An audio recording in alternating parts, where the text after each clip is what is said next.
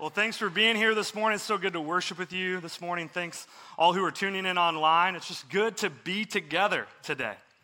I get the privilege, like Glenn said, to serve on staff here at Union Chapel with our 7th through 12th grade ministry, our 180 program.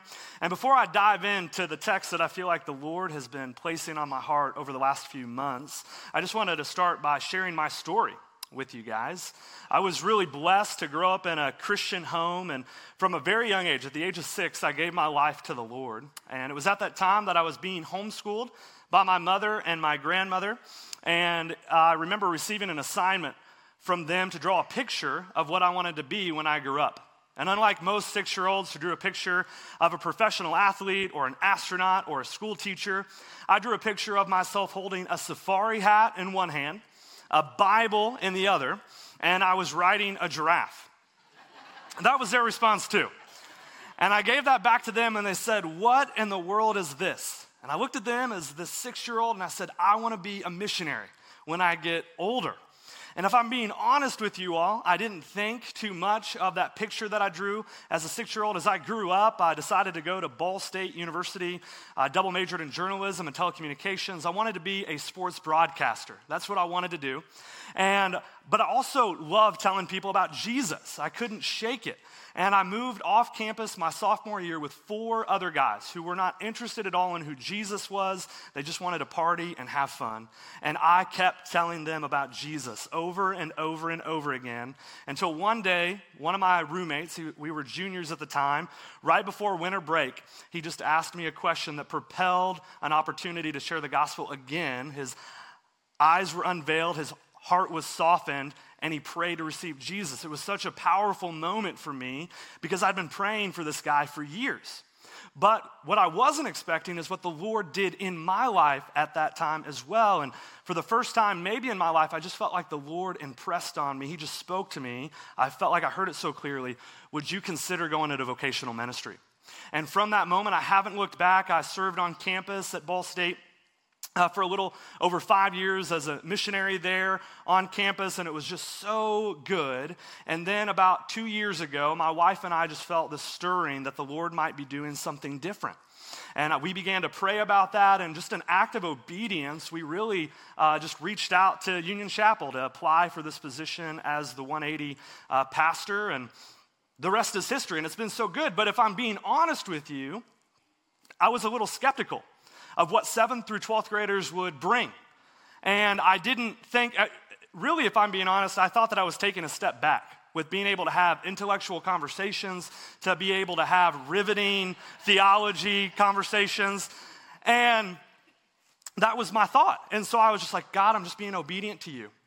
And the very first Sunday that I was on campus here, I was standing outside of the 180 auditorium, just kind of minding my own business, and the sophomore girl walks up to me. And I look at her, and we begin to talk, and I ask people the same 5 questions, but one of the questions that I ask is, what is the dream? And I thought that she would respond like, oh, I want to become a dentist, or I want to go to college because I have no idea what I want to do, or, a stay-at-home mom. I didn't know what she was going to say. But I wasn't prepared for what she actually said. And she looked at me, and she said, I want to do whatever God wants me to do. And it was so humbling for me. Because the Lord in that moment just revealed his spirit and his presence to me and reminded me of this truth that I hold on to so tightly. That this generation of people, they're hungry for Jesus. And that was so profound to me. Pastor Jay and I had an opportunity to drive down to Wilmore, Kentucky. People are hungry for Jesus. This generation has something, I believe, to give to all of us. And I love this statement that every conversation starts by listening. And so maybe you're trying to engage with the younger generation. Start by asking good questions and then don't talk. Heed the words of James that says everyone should be quick to listen, slow to speak. And my thought in that is that while you're listening to them, they will start to listen to you.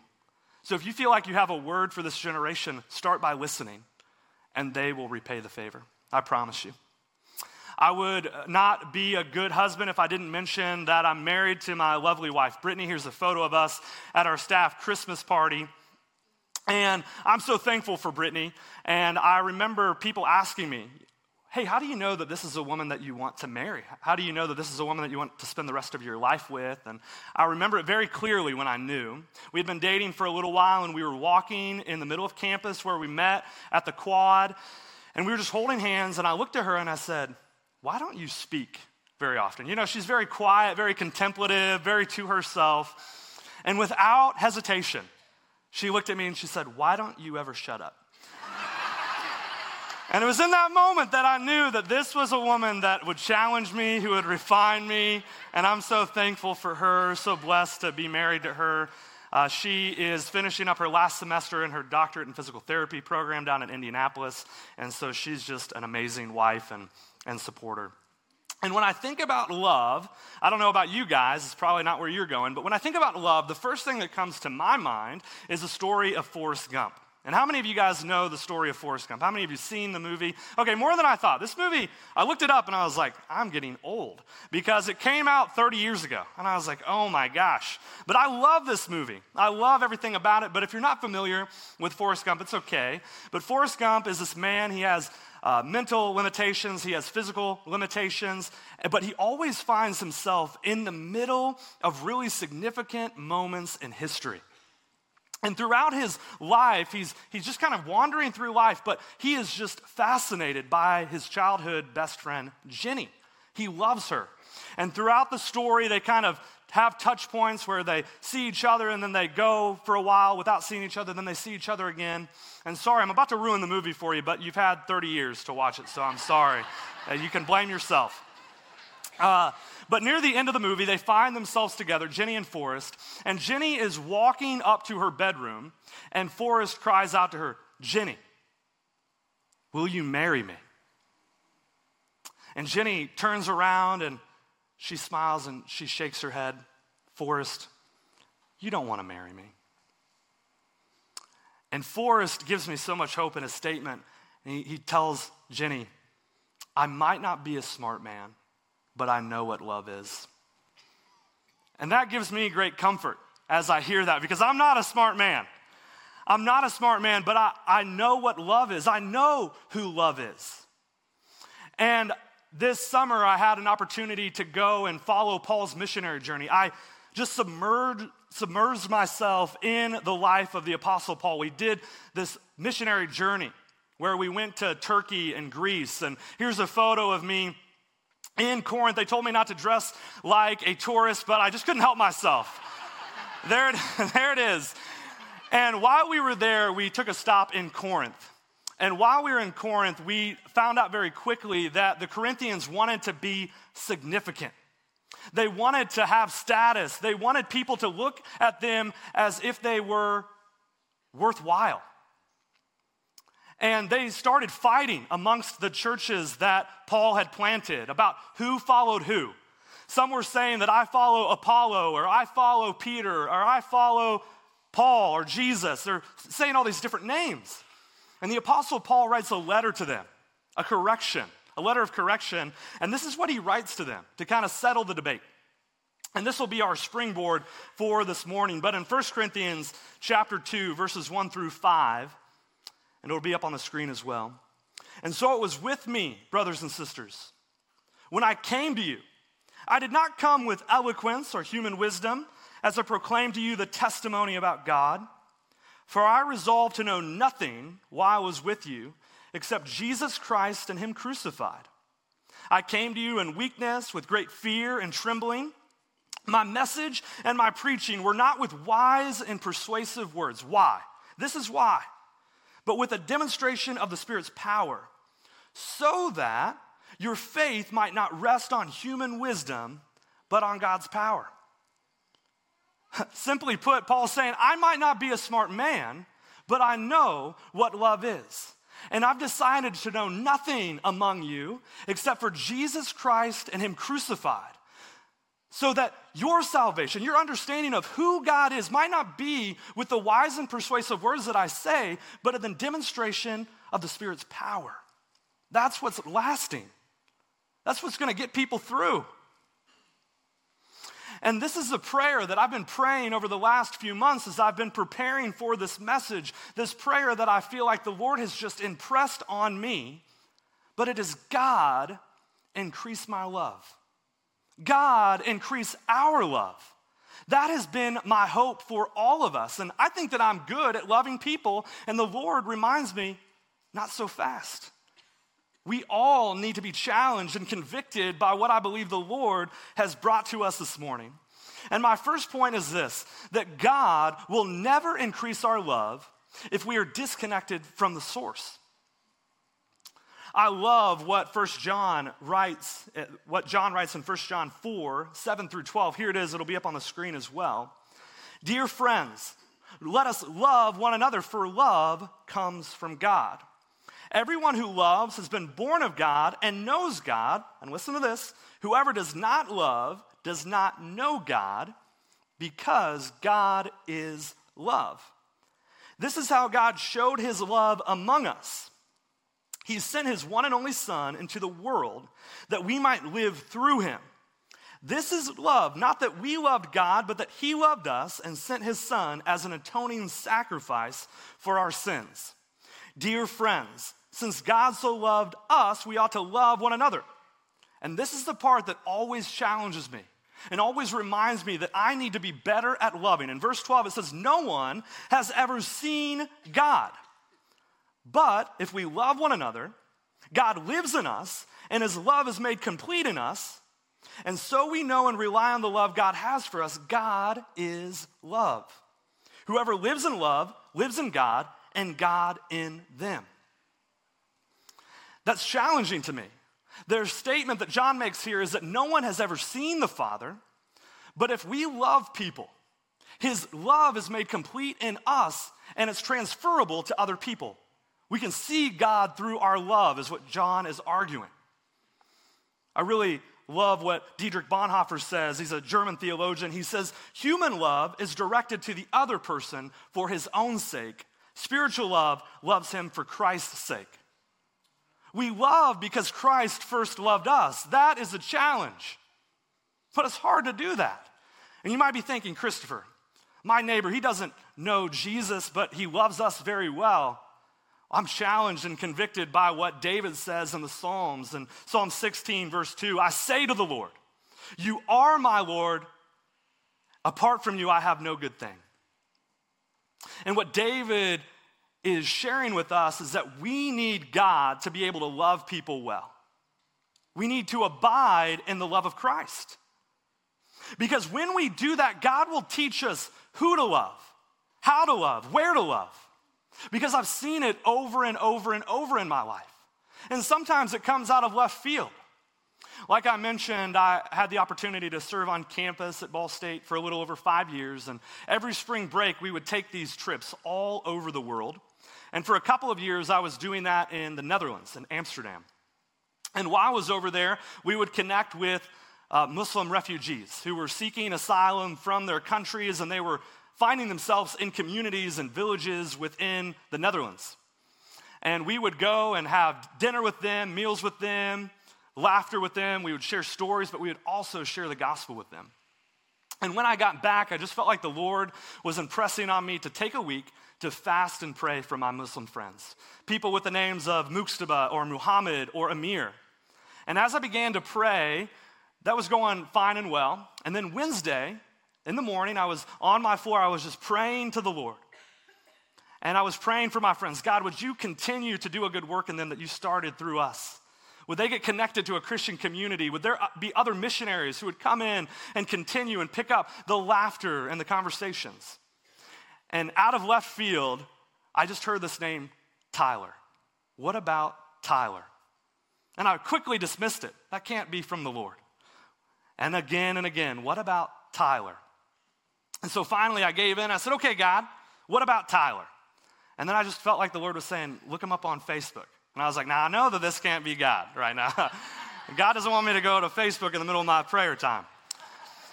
But I looked it up. I looked him up on Facebook, and I remember the first Tyler that came to the top of my screen was a guy by the name of Tyler Kruer. Here's a picture of me and Tyler eating dinner together. But Tyler and I went to high school together. He was a few years younger than me.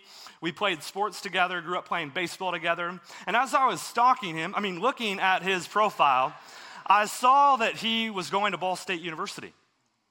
And so I thought, okay, maybe God is up to something. Maybe God is doing something here. So I got on Facebook, and I didn't have his number, so I messaged him on Facebook. And if you're familiar with Facebook, you know that as soon as you send a message on Facebook, you can tell when the other person receives it and reads it. And as I'm typing up this message, I hit send, and I'm proofreading it, looking it over, thinking, I know that this isn't from God, and he reads it. And my heart starts pounding. I start feeling some shame. I'm like, oh no, this is weird and awkward. I feel like a Jesus freak. What am I doing? And he never responds. And I was like, oh my gosh, I knew that this wasn't from God. I knew that this was so stupid. Why did I do that? And that was on a Wednesday morning. Thursday afternoon, he messages me. Hey man, not weird at all. I'd love to get together and grab lunch with you. And so that following Friday, we got together and we talked about everything under the sun other than Jesus.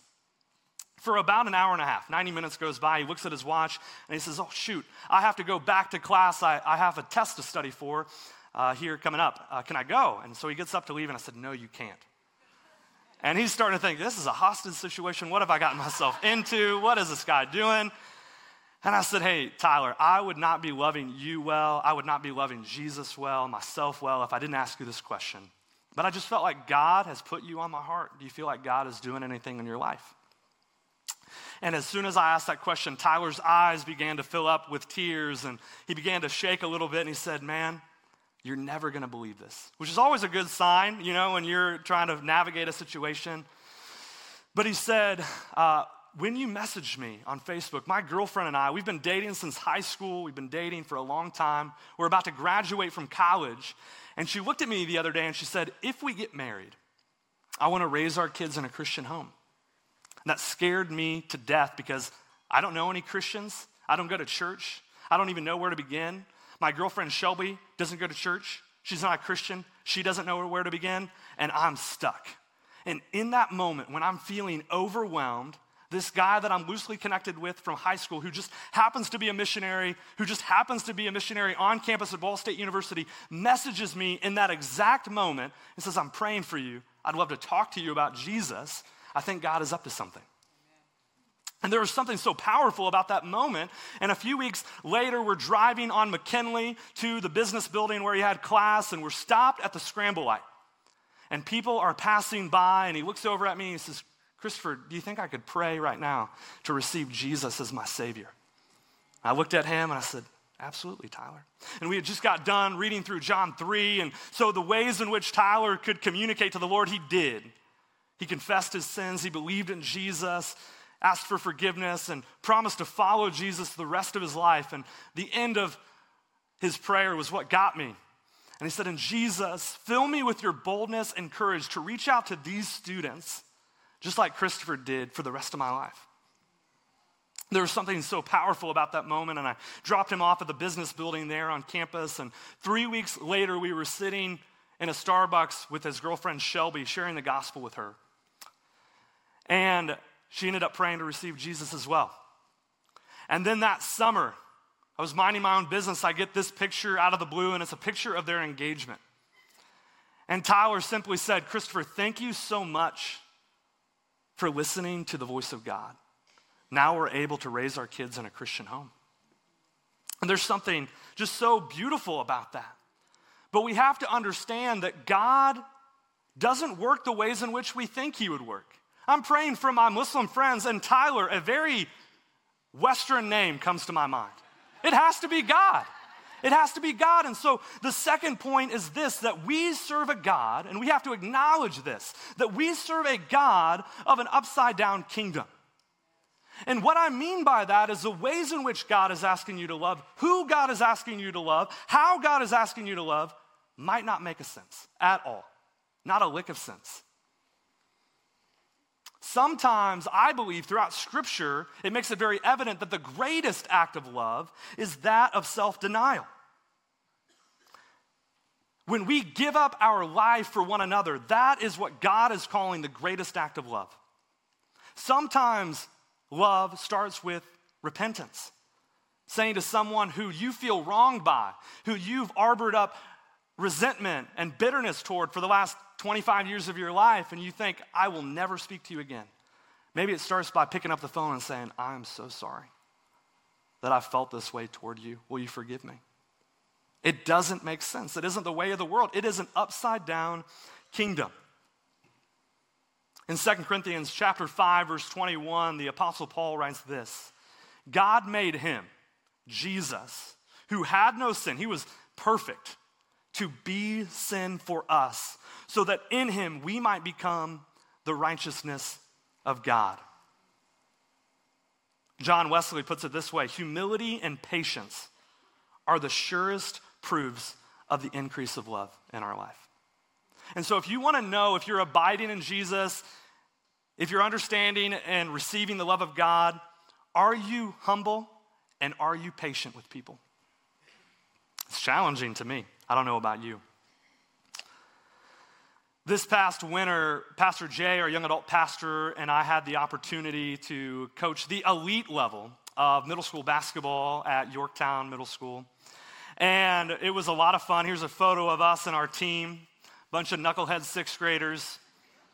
And I remember as I was applying for this job, I asked them, what is the expectation?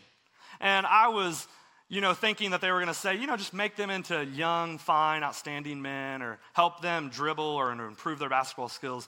No, they didn't say any of that. They said, win county.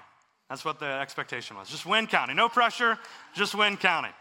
So very early on, we knew that we had a pretty good team, and so we knew that more than likely we would play Delta in the championship game. And so we had circled the regular season game against Delta, and then we circled the county championship game. And we played. We had a pretty good season. We finished 10-4. And we came to the time of Saturday morning. We're playing for the championship against Delta. And we come out. We were playing so well. And then the wheels start coming off, as you can imagine. And one of our better players ended up shooting 0 of 11 from the floor. And he just would not stop shooting. He just kept shooting, miss, shooting, air ball, shooting, brick, and just shooting. It would just not stop. And of course we lost that game, as you can imagine, when one of your better players is not playing very well. And for whatever reason, I didn't make the schedule, but for whatever reason, our season didn't end on Saturday morning. We had a week of games and practice remaining, and so Monday morning comes around, and this guy who's normally in the middle of everything, he's one of the leaders, he's always kind of helping run drills, he's on the side over by himself shooting on a side goal, just by himself.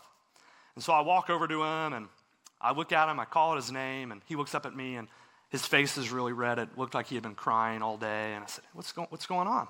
He said, Coach, everybody's blaming me for losing the game. And in the back of my mind, I was like, I wonder why, But I was reminded of this prayer that I've been praying. God, increase our love. God, increase my love. And so I blew my whistle without thinking too much of what I was going to do or what I was going to say. I was just letting the Father direct me. And we got to half court, and I said, hey, this young man is communicating that you guys are blaming him for the loss. If you want to blame anybody, blame me. Blame Coach. And Jay's over there like, well, what did I do? And I'm saying, blame us. We could have done a better job preparing you for the game. We could have taken practice a little bit more seriously on Thursday and Friday. We could have been more prepared. We could have ran more offensive sets. I could have called more strategic timeouts and maybe done a better job at substitution.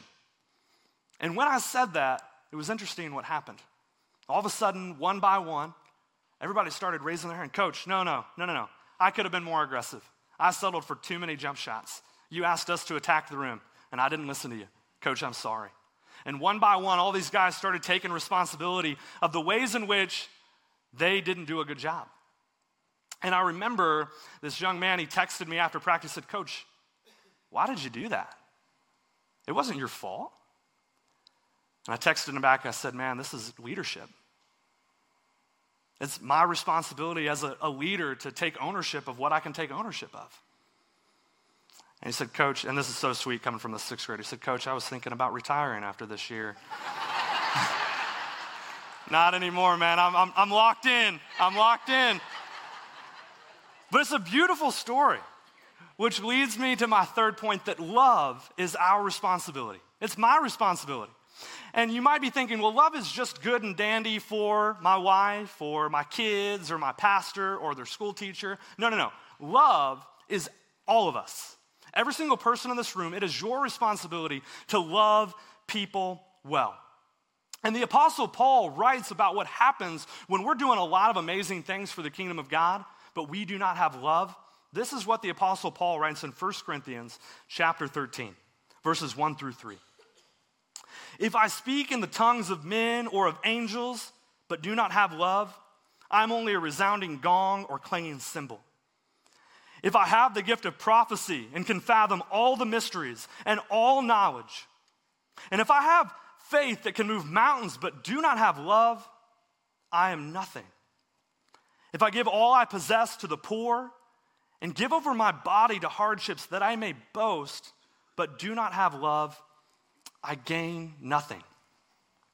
The Apostle Paul is reminding us that if we do not love, we are nothing, we have nothing, we gain nothing. Profound statement. In 2020, as we were singing this song, I was reminded of him, but when it said our heroes of our faith, we're going to stand with them. In 2020, one of my mentors by the name of John Draghi died of brain cancer. That'd be really crazy. But he died of brain cancer. And I was so wrecked by that. I mean, he was just a pillar of faith for me.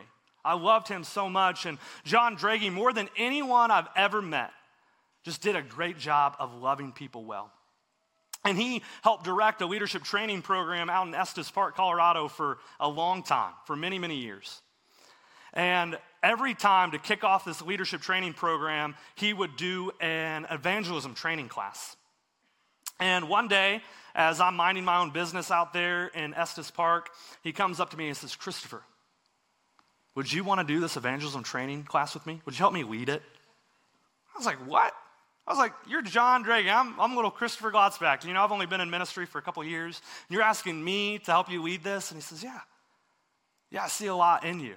And I was so honored by that. And I remember preparing for that time. And what am I going to say to young people about sharing Jesus with people? And as I'm talking to John, he tells me this story.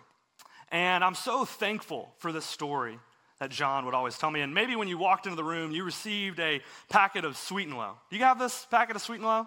Yeah, but if you do, raise it above your hand. Yeah. Okay, so almost everybody. If you don't, I would encourage you, if you don't have one, as you walk out, to grab one and place it in your pocket. And I've been preparing for this message now for a little over 3 months, okay? So I've been a little excited to be able to be with you all this morning. And I was reminded as I was preparing for this message of my friend John Draghi. And so I got this piece, this little thing of Sweet and Low, and I've put it in my pocket, and it's been there for a little while, a little over 3 months now. And he would always tell the story anytime that we would start evangelism training. And he says, this is how love works. He had a good friend by the name of Kyle. Kyle and him were really good friends. And Kyle was an author. And every summer, his friend Kyle would go out to a writer's retreat in Estes Park, Colorado, for a week. And he had been doing this for 25 years. And the week after, he would drive down to the Denver airport to pick up his wife at the airport, and they would go to a neighboring retreat center to spend the week to celebrate their anniversary. And one day, as Kyle is at dinner with his buddies, his colleagues, they're laughing and having a good time, just feeling so refreshed about this week. And the waiter comes by and says, "Hey, would you guys like any coffee or dessert?" And something in that moment clicked for Kyle that hadn't clicked for 25 years. And he looked over on the table, and there was a set of Sweet and Low packets. And he said, "Hey, yeah, I'd love some coffee and dessert, but could I just grab a few of those Sweet and Low packets? I know it might sound like an odd request, but I'm about to pick up my wife in a few days, and we're going to go to another resort, and they don't have these Sweet and Low packets, and she's always so frustrated when the waiter or waitress comes by because she can't drink coffee without it." And the waiter says, "I'll do you one better." And he comes back and he has a baggie full to the brim of Sweet and Low packets. And Kyle, he's a dude. He doesn't think too much of it. He takes the package. He's like, oh, this is cool. And he throws it in his briefcase and closes his briefcase shut. And then he goes throughout his week, and he goes down to the Denver airport. He picks up his wife, and they drive to the resort. And they're there. They're just having a great time, and then dinner comes. And they're just having a wonderful time, having great conversation, lots of laughter and love. And the waitress comes by and she says, could I give you guys any dessert or coffee? And Kyle's wife in that moment just becomes so dejected. She was like, oh my gosh. Yes, I would love coffee. I would love dessert, but you guys don't have any sweet and low. And I can't drink coffee without sweet and low. And in that moment, it clicked again for Kyle. He said, honey, hold on. Just wait a second. And he reaches down. He picks up his briefcase. He puts it on the table. He opens it up. He starts rummaging through the briefcase. And he finds a baggie filled to the brim of sweet and low, and he holds it out in front of himself before his wife. And he's smiling from ear to ear. And Kyle's wife begins to smile from ear to ear, and the waitress doesn't know what's going on, so she smiles from ear to ear, But you can feel it. You can feel the affection for one another between Kyle and Kyle's wife. And Kyle's wife says, Kyle, you were thinking of me? Like beforehand? And Kyle's shaking his head, of course, sweetheart. And she orders coffee, and she said, we'll take the cheesecake. I love cheesecake. And they finish the coffee, they finish the dessert, and they are just so jovial. It's just such a beautiful, beautiful, sacred moment. And as they're walking out of the restaurant, Kyle's wife is pulling Kyle so close to Kyle. Just so like you can't separate them if you try. And Kyle has his wife around his wife, his arm around his wife. There we go, his arm around his wife. And he prays this prayer that I love so much. Just to the Lord in his mind, he just says, God, didn't we love her well? Didn't we love her well? You see, Kyle's understanding of this moment was that he had been going to that writer's retreat for 25 years and hadn't thought once of the sweet and low packets. But he heard the voice of God. Hey, Kyle, you should pick some of those up. I've got a moment for you. And he responded. It was such a beautiful response. And so my challenge to you is as you have this sweet and low packet in your pocket, who is God asking you to love? How is God asking you for your love to be increased? Where is God asking you to increase your love? Maybe God is asking you to increase your love toward him. He's calling you to come close. Insert your name. You've not been mindful of me. You have not noticed me. You just come in on Sunday, you feel good about worship and the message, and then you leave and you are not mindful of me. Maybe it's a spouse or a parent or your kid that you have not been loving well. And I would encourage you to invite the Lord into this moment, asking God, how can I love them better?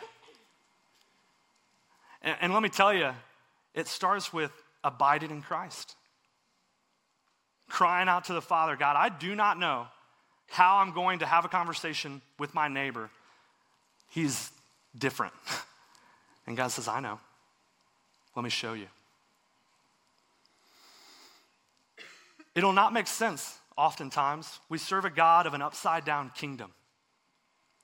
And so we have to listen to the voice of God, telling us where to love, who to love, how to love. And then you have to take the responsibility.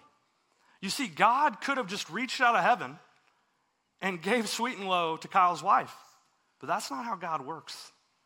God wanted to not only bless Kyle's wife, but bless Kyle. And so Kyle became a conduit of the love of Christ. And guess what, my friends? He is asking all of us to be conduits of his love and affection to this world. What an honor that is. So maybe there are some decisions that you need to make. Maybe there's somebody standing next to you or sitting next to you and you just reach over and squeeze their hand and say, I want to love you better. Maybe it's a prayer, God, I confess you as Lord and God of my life for the first time ever. And you make a decision to follow Jesus today. Maybe it's to reach out to someone that just hurt you so badly. you have so much bitterness and resentment toward them, and you just say, I'm sorry. It's self-denial.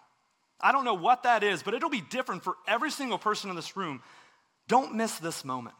It's a moment to respond. Let us pray. God, right now I just pray that you would just impress on us where you're asking for our love to be increased. Maybe it's to you, Father. And I confess there are moments where that is true in my life, that I am not loving you well, Jesus. Lord, I pray that there would just be a moment and moments that come from this of reconciliation, of broken relationships that don't ever feel like they'll ever be restored. God, I pray for healing. I pray for your voice to lead us and direct us and to love us well. Jesus, we confess that you are God. Apart from you, we have no good thing. Teach us, show us how to love. And it's in your name we pray. Amen. Amen. Amen.